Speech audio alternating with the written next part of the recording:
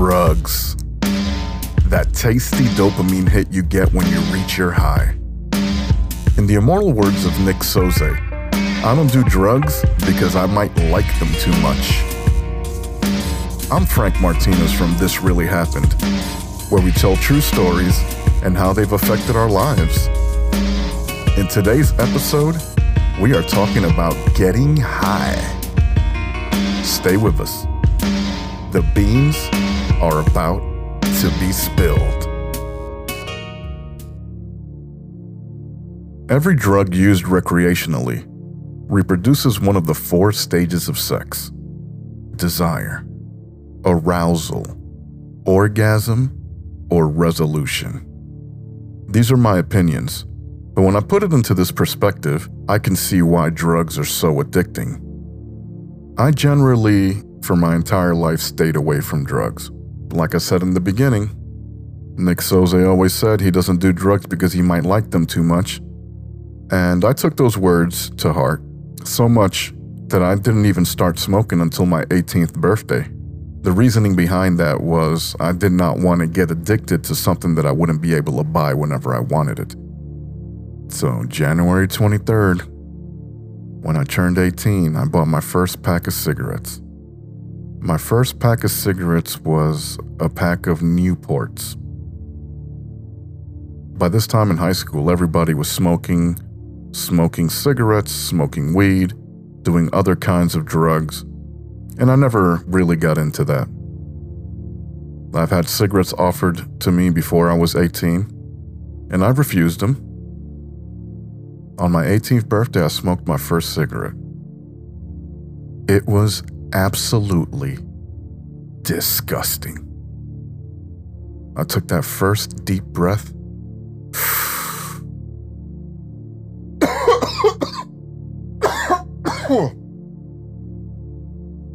It was trash.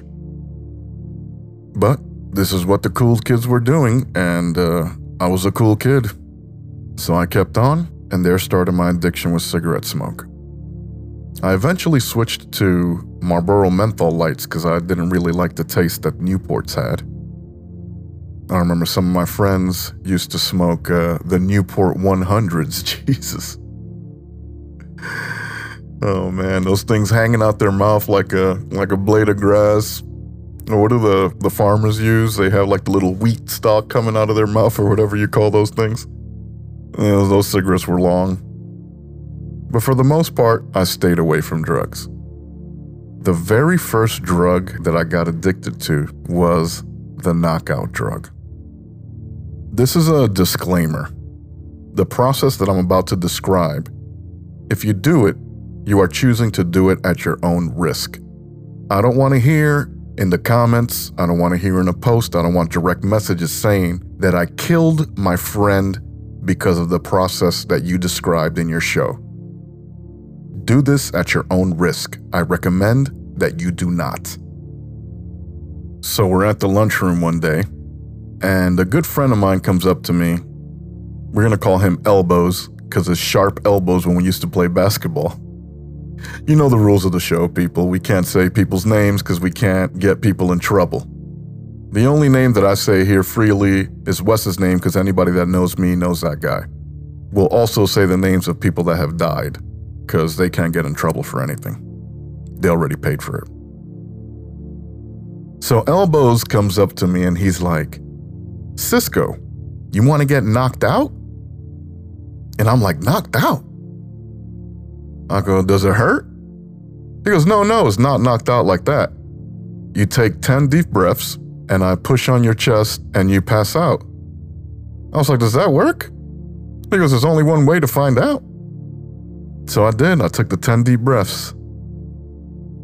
And on the 10th breath, you're supposed to hold it. He pushes on my chest. And I'm like, this shit ain't working. And boom, instantly I pass out.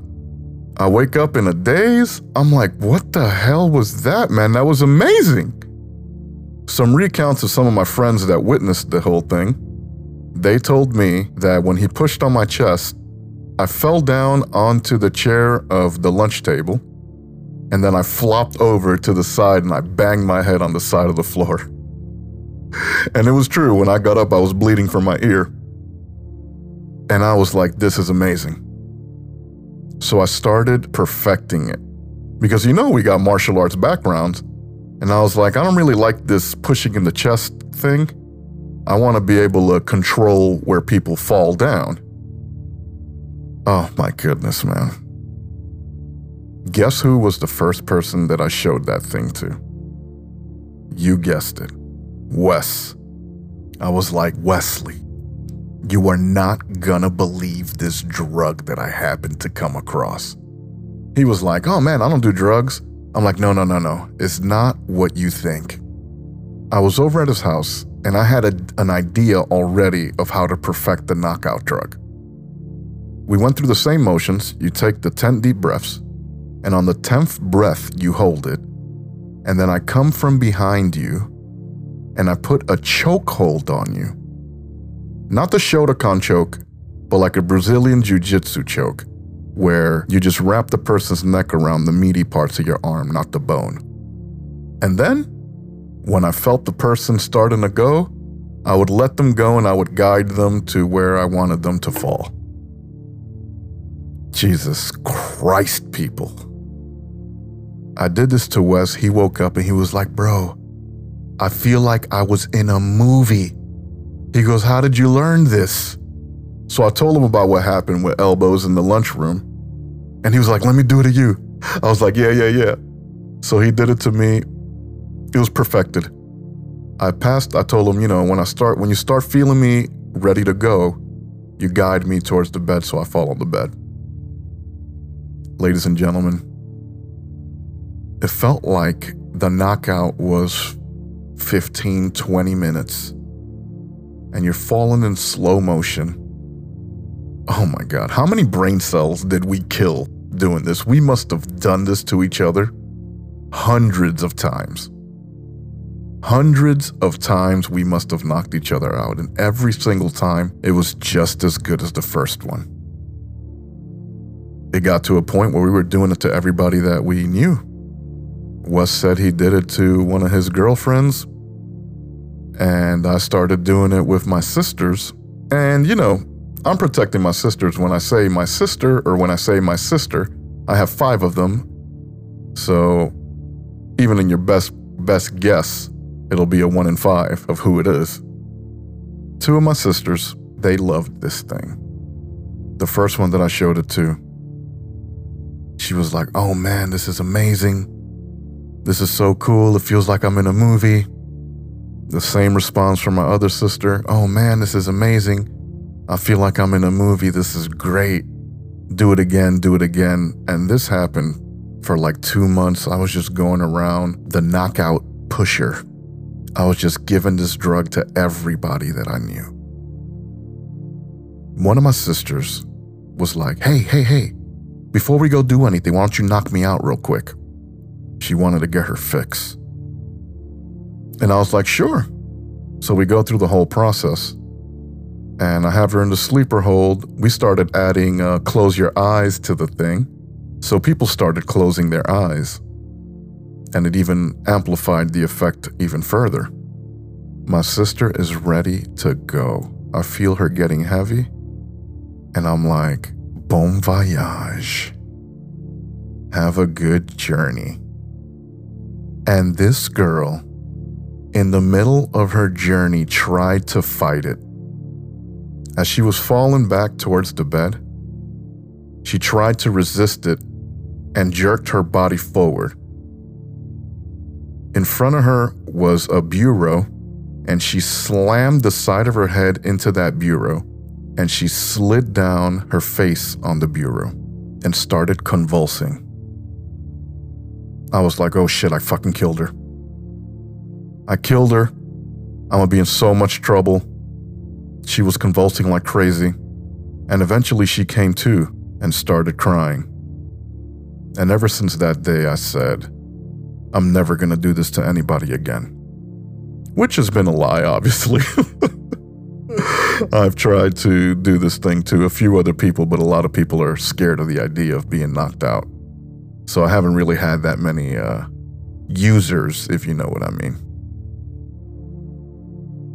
So moving on from the fake drugs. A good friend of mine growing up, his name is Rick, and he was always trying to get me to smoke weed. Every single chance he got, he's like, yo, Cisco, we should blaze up. We should get nice and toasty. I'm like, man, I don't do that kind of stuff. The only thing I do is cigarettes. He's like, it's just like smoking cigarettes. It's no big deal.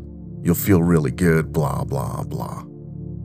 So for a long time, I was able to avoid smoking weed with him until I almost got a girl pregnant. The long story short of it, Rick was like, if she's pregnant, we're smoking.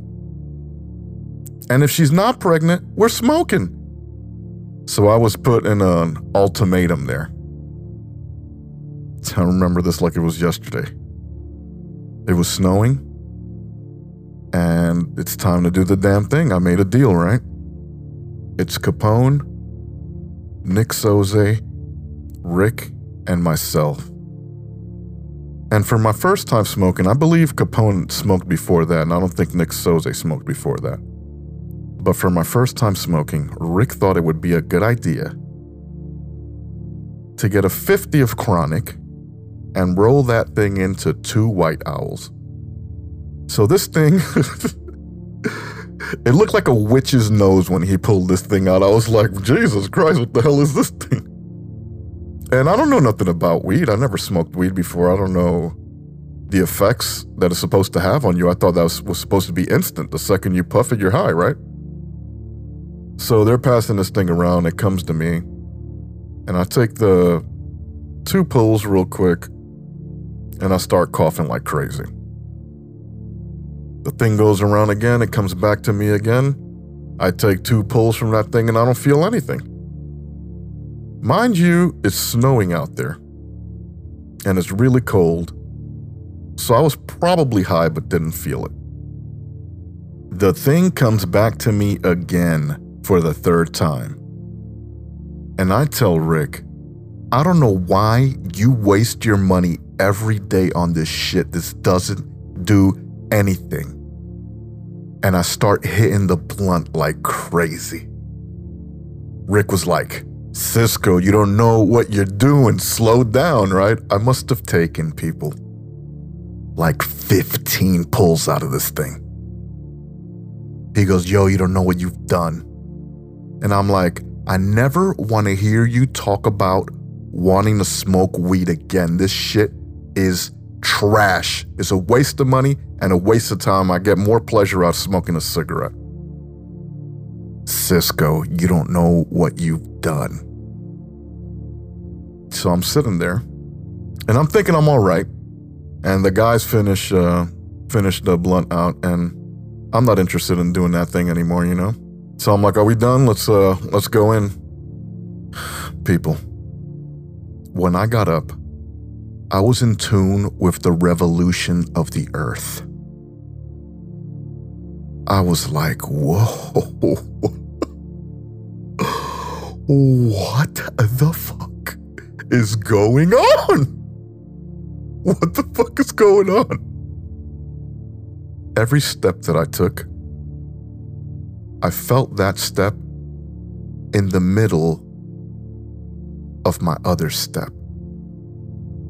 So it was kind of like an echo step, if you could imagine that for a second. It was a doom, doom, doom, doom, doom.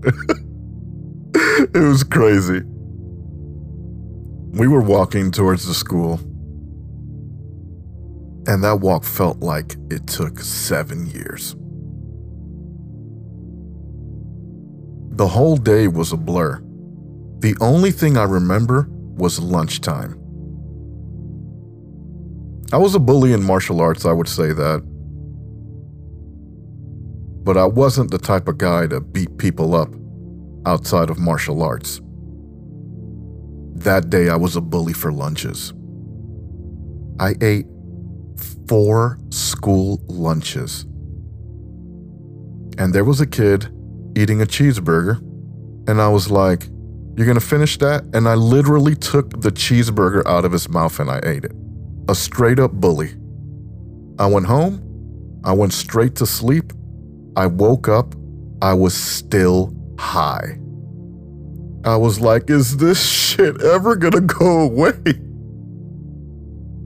I did not come down from the high until I ate another 4 lunches the next day.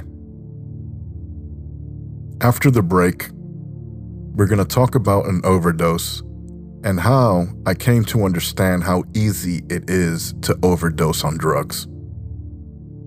It's Frank Martinez from This Really Happened. Stay with us.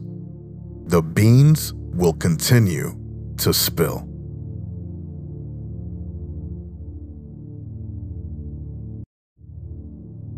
Welcome back. At this time in my life, I'm already an adult, and I was able to generally stay away from drugs. Occasionally smoking with Rick, 2 or 3 more times after that. When my mom volunteered me to the Marine Corps, she said if I'm gonna die, I might as well make her some money. I was underage, so they had me going to poolie meetings every Sunday for 6 months before my 18th birthday, and I was scheduled to ship out February 6, 1996. During this time, Rick had convinced me to smoke a couple of times with him. You know, we went and smoked in the cloisters one Sunday where I was supposed to go to the poolie meetings. Took a nap in the woods there. You know, munchies, whatever you take of it. I never made it to the Marines. I went in there with high scores.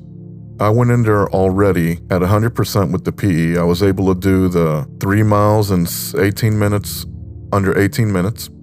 I was able to do the 20 dead hang pull-ups, and I was able to do the 60 sit-ups in 2 minutes. And I had already reached the title of expert marksman. I scored 290 out of 300 in the Marine firing range. And the recruiters over there at the Harlem Marine Corps were going to recommend me for sniper school.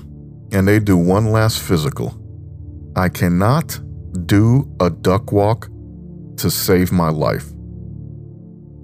Unfortunately, karate and basketball destroyed my knees. Maybe it was for a good thing, maybe it wasn't. I really haven't had a reason to complain in my life. My life could have been a whole lot different if I did join the Marines, but currently right now I'm serving my country in the best way that I could. Rick was in and out of jail. Not only was he an avid drug user, they say marijuana is a gateway drug, and he started doing harder stuff. He got into a lot of trouble for selling cocaine, and he got saved by his addiction to cocaine as well. So they put him in some kind of rehab deal, and he was able to get out in a faster time than it would have been if he wouldn't have had that problem. Fast forward a few years later, he comes out of jail. I don't recall if I lived in Indiana yet. I can't remember, man. But he calls me and he's like, "Yo, Cisco, nobody came to pick me up when I left jail. I finally get home to my girl and my kids, and there's a fucking dude in my house, man. I'm fucking sick. I don't know what I'm gonna do." So you know me, people. I was like, wait until the weekend. I'll be over there, and we'll kill her and bury her. No big deal. I don't know what I'm gonna do, man. I don't know if I can make it until the weekend till you get here. And I believe that same night, he smoked, drunk himself to death, getting back up on cocaine, and then slamming more alcohol and more smoke. And he eventually had an overdose and died at a really, really young age. Rest in peace, my brother, man. I miss you every fucking day, man. We had a lot of good memories, man. Damn it. Let me take a quick break. Welcome back. I'm going to leave that time bomb for the editors to figure out. I don't know how they're going to bring me back into the story, But we are back from the break, ladies and gentlemen, and we're going to continue with one last story. I was born and raised in New York. When the economy collapsed in 2008-2009, I was trying to figure out, what am I going to do? I have a brand new baby on the way, and the money that I amassed from my IT career is what let me survive the first year of the economic collapse. Here comes the second year of the economic collapse, and I just don't have the money to sustain that lifestyle that I built for myself in New York. You guys remember coming to my rock band parties. You guys remember all the vehicles that I had. You guys remember all of the money that I spent on photography. I was at rock bottom, and I had to figure out a way to provide for my unborn daughter. So as Scarlett was born, I made a pretty savage decision.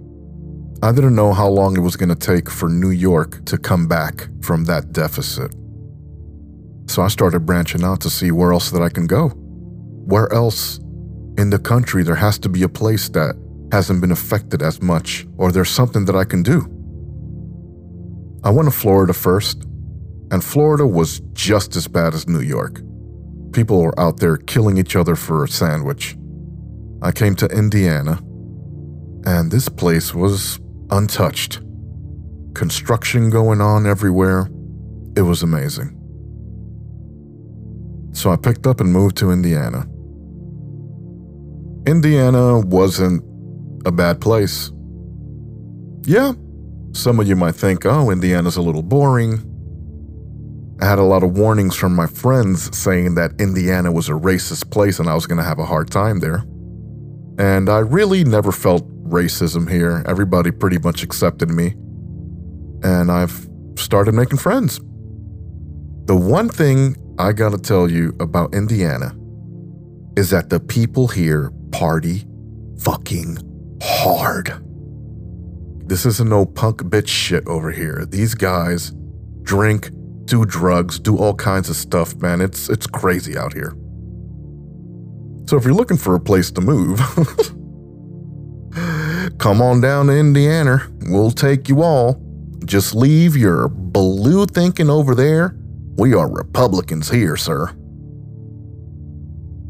I was at Killer Kev's party, and we're having a dandy old time. There's drinks all over the place, playing spades, having a great time. One of Killer Kev's buddies comes through, and he has this exotic Afghani weed, right? At this point, I really wasn't doing drugs like that, but, you know, if somebody has something exotic, I'm gonna go ahead and take a toke or two out of it, no big deal. Man, I took 2 pulls out of this thing, and remember in the beginning when Rick had and it was hydro or chronic, I can't remember exactly what it was that Rick had in that witch's nose that we smoked. This stuff was fast-acting to Tinactin. This was instant. Jesus Christ, I never went from 0 to 100 that fast. Well, in that case, I guess 0 to negative 100. I was in slow motion, people. And I tell Killer Kev, bro, man, I'm not gonna be able to get home. I'm destroyed right now. He goes, nah, you'll be fine. He goes, just do 2 lines of this and you'll be right back to where you were. And at this point, I was like, you know, I'm gonna have to do what I gotta do because I gotta get home. And there I am for the first time, and the last time, might I add. Took 1 snort up one nose, 1 snort up the next nose, and I swear to you, I was brand new as if I just got to the party. And that is how people overdose. They get blasted, they get drunk, they snort a couple of lines, they get blasted again, they snort some more lines, and they keep it going all night long. And at the end of the night, your blood alcohol level is at coma zone. So I don't recommend any of these drugs. The lesson that I learned from that is, if I would have just stayed at that party and I would have kept smoking and drinking And whenever I felt like I was getting too low, just bump myself back up, I would have easily killed myself that night.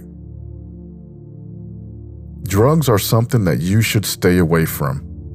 There are people that are addicted to prescription drugs. There are people that are addicted to illegal narcotics. There's overdoses happening here all the time from people doing heroin that's laced with fentanyl. If you have the opportunity and if you have the willpower, please don't do drugs. Like I said, I've been smoking cigarettes for 24 years, and now is when I'm trying to quit. And it's not easy. It's not easy. And that's cigarettes. So imagine something as delicious as some exotic purple-haired bud or some puree that you guys get from Columbia Straight. That shit is delicious. It makes you feel good, but it will fucking ruin you. And that's all I got. Don't forget to like, rate, and share. And if you're interested in supporting the podcast, the links are in the description below. On next week's episode, we're talking about witnessing death on The Real Stand By Me. It's Frank Martinez from This Really Happened. The beans will continue to spill.